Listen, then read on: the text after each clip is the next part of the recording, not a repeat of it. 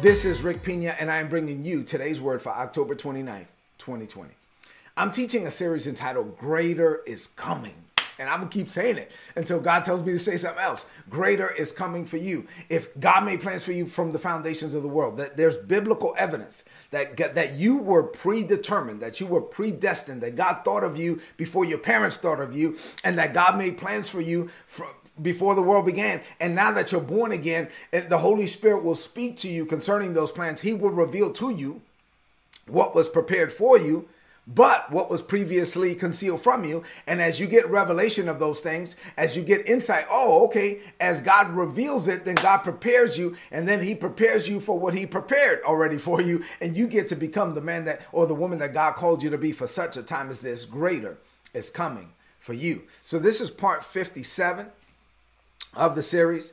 The title of today's message is One Word from God. Oh my God. All you need is one word from God can turn any seemingly hopeless situation around. I don't know what you're facing. Doesn't even matter. One word. While I'm speaking, while I'm preaching logos, I'm preaching what God said. At the same time, the Holy Spirit will be speaking to you. There's a voice behind my voice. There's a word behind my word. And my prayer is that you would hear the Holy Spirit while I'm preaching. At the same time, he can speak. And one word is all you need. You get one word from God and it can change your situation in a moment. Say amen to that.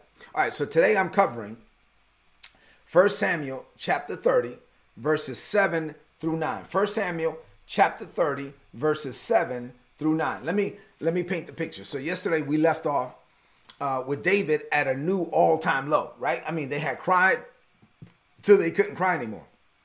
They ran out of tears. His family was gone. And the family members of his friends were, his 600 men, they were gone. Their kids were gone. Their village was burned down to the ground. Everything that they had worked hard for years for was stolen. And then most importantly, their family members were taken, right?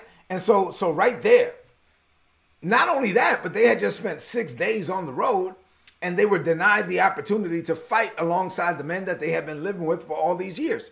And so now there he was. And David at his all-time low, the Bible says that David, we dealt with this yesterday, David encouraged himself in the Lord, his God. And sometimes I told you yesterday, you got to encourage yourself. I mean, you can't, there's some things that you are going to have to learn to encourage yourself. Go into your prayer closet, build yourself up. Glory to God. Encourage yourself. There's sometimes where you're not going to get your pastor on the phone. You're not going to be able to call your friends on the phone. Listen, you got to be able to go to God and encourage yourself. That's where we pick up the story today. So what happens next is after he encouraged himself, what did he do? He called for Abiathar, the priest. And so Abiathar, the priest, comes. Now, to be clear, in the Old Testament, in the Old Covenant, it was customary for a leader, a king, to call for a priest or a prophet.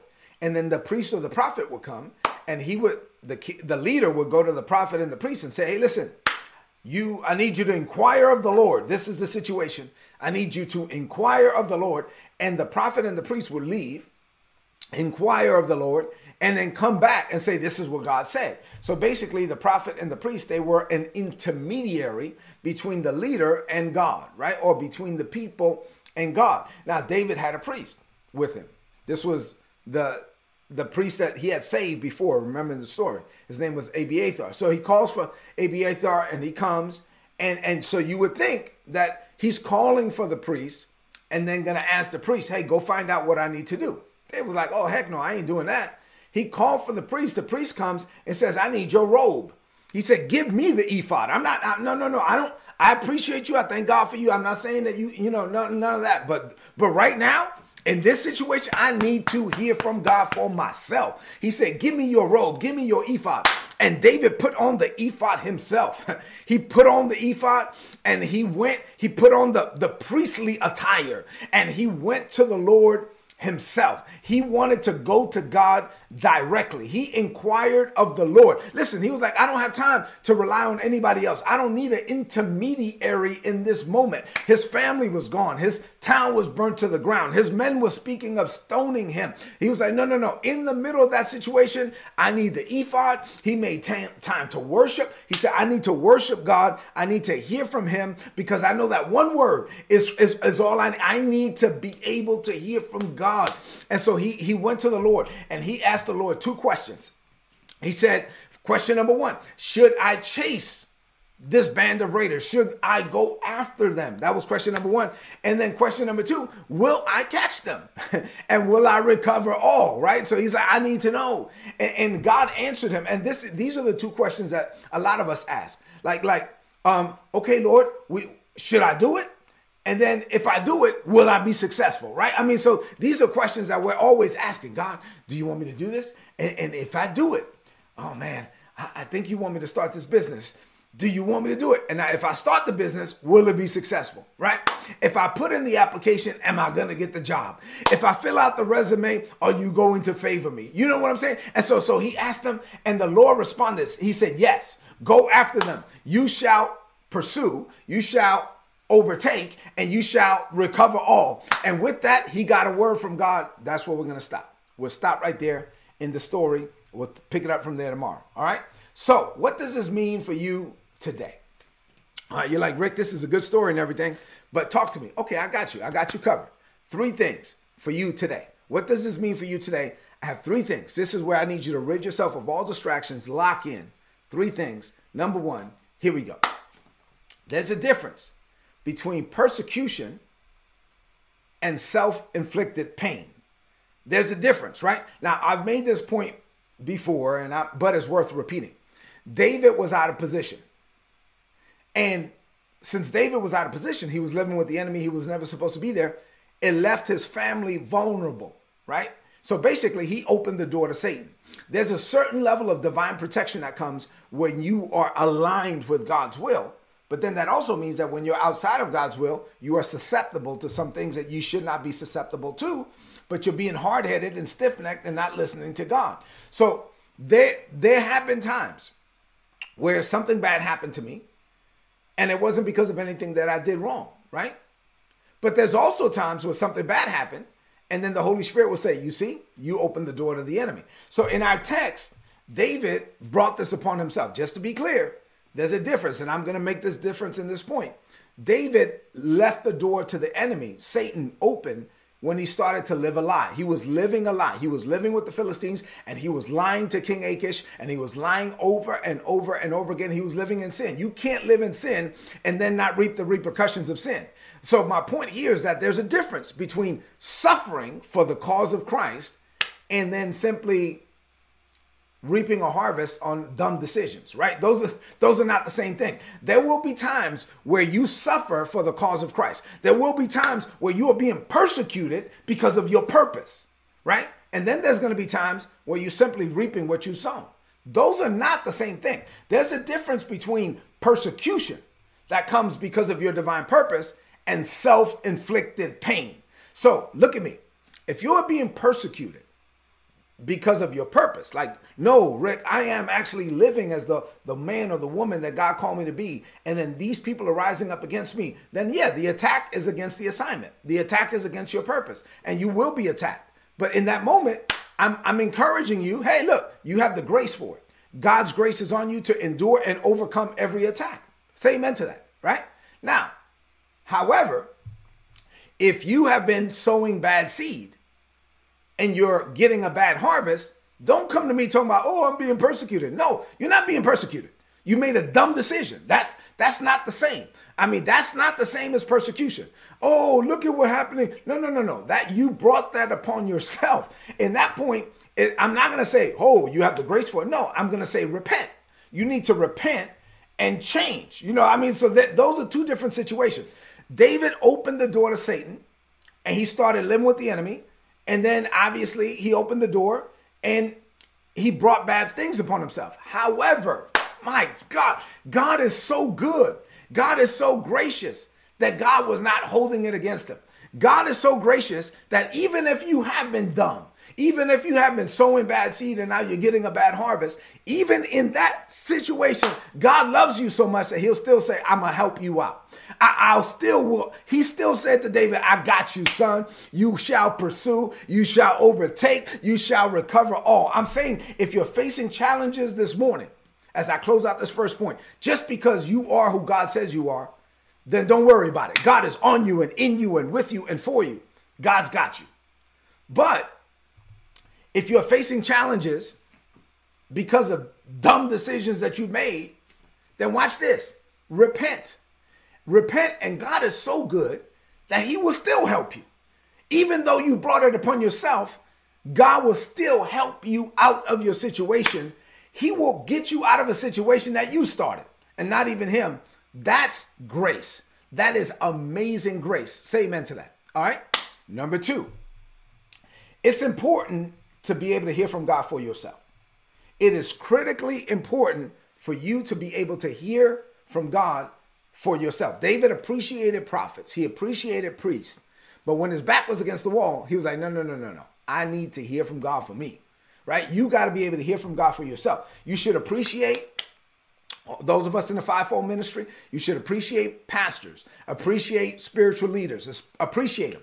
Thank God for them. But when the pressure is on, no, none of this. Hey, pastor, can you pray for me? No, if you need to hear from God, you need to hear from God. You have the Holy Spirit. You're born again. You need to hear from God for yourself. When the priest showed up, David said, give me the ephod. I need to put that thing on for myself. Listen, I appreciate you. Nothing against you, but give me the robe. You got to have a relationship with God when you go to him yourself. You don't need an intermediary between you and God. When you need a word, you need a word. Now, I was raised in a church. Me and my family were raised in a church where we relied on the priest for everything. We didn't know the Bible. We didn't know any scripture. We went to the priest for everything. Oh, we would say, Padre such and such said this. Padre such and such said that. No, it was all about the priest. And it was nothing about like our relationship with the Father. And this is not the setup that we have in the New Testament. So under the old covenant, the Old Testament, yeah, that was kind of the setup. The setup was there was prophets and priests. There was one tribe of priests, the Levites, 11 tribes of kings. And so the one tribe of priests sought the Lord, and they told the 11 tribes of kings what the Lord said. And then the 11 tribes of kings would go out and do battle, and they would bring back the spoils. And then the priests would hear from God again and all of that. But yeah, that's the old covenant. Under the new covenant, we have a high priest. His name is Jesus. Under the new covenant, I go to the Father directly in the name of the Son, empowered by the Holy Spirit. No. I'm not under the old covenant. I'm not under that old agreement. And what blessed me this morning was that even under the old covenant, David said, I need to hear from God myself. Even under the old covenant, David was like, I ain't going through no priest. I ain't going through no intermediary. Even under the old covenant, David said, give me the robe. I need to hear from God. Listen, you got to spend time with God for yourself. You have to foster a relationship between you and God for yourself. The Bible says, my sheep hear my voice, and the voice of a stranger they will not follow. You are God's child. You are God's sheep. If you can't hear from God, you got to take a stand. Go into your prayer closet and say, God, I'm not going to move until you talk to me. I need to hear from you. I've been there. Like, no.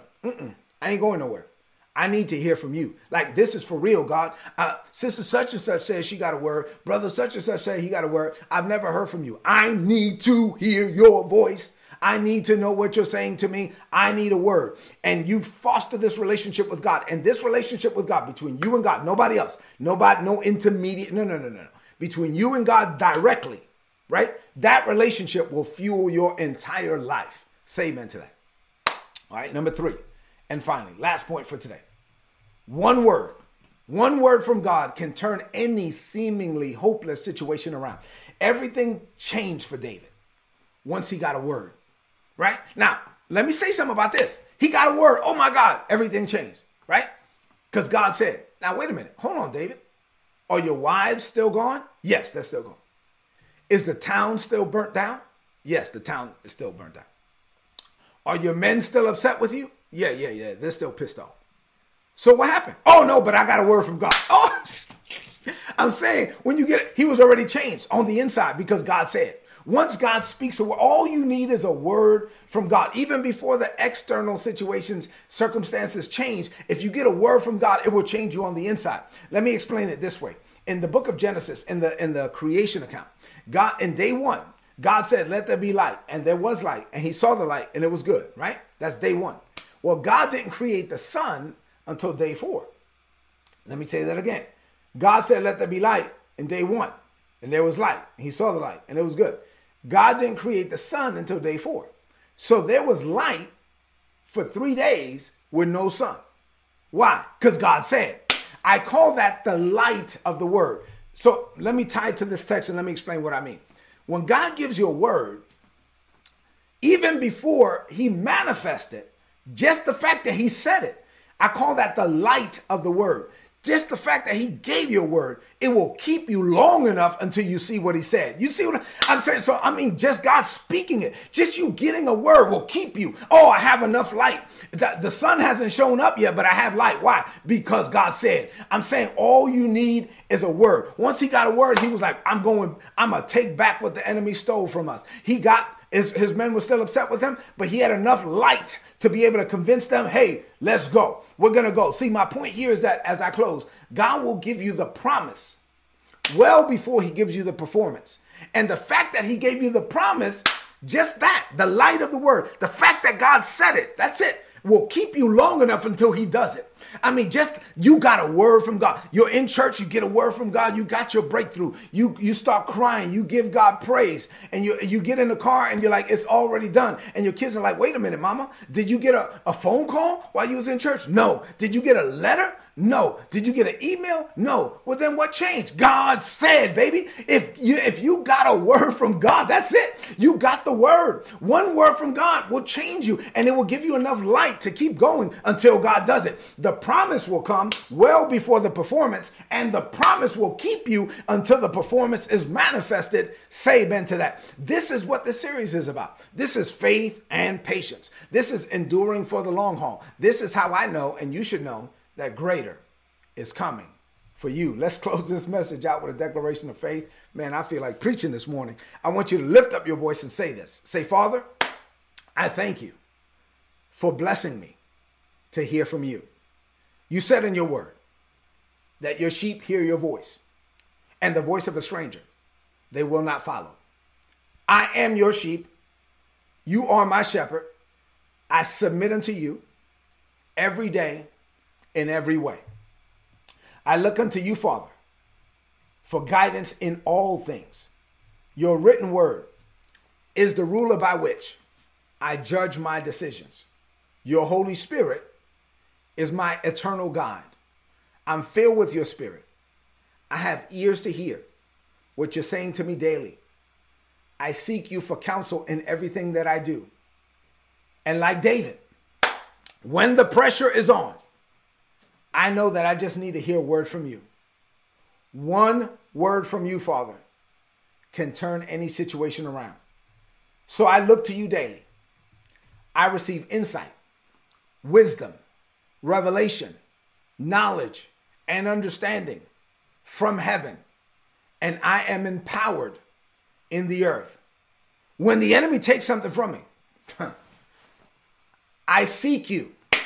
And if you give me a word, I can go back and take what the enemy has stolen. I have the grace to pursue, to overtake, and to recover all.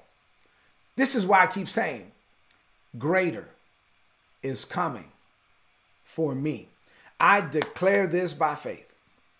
In Jesus' name, amen. This is today's word. Please apply it and prosper. If you're not getting these messages and you want my notes, go to todaysword.org, click on the subscribe button, put in your email address. You're going to get all my notes in your email inbox every day for free.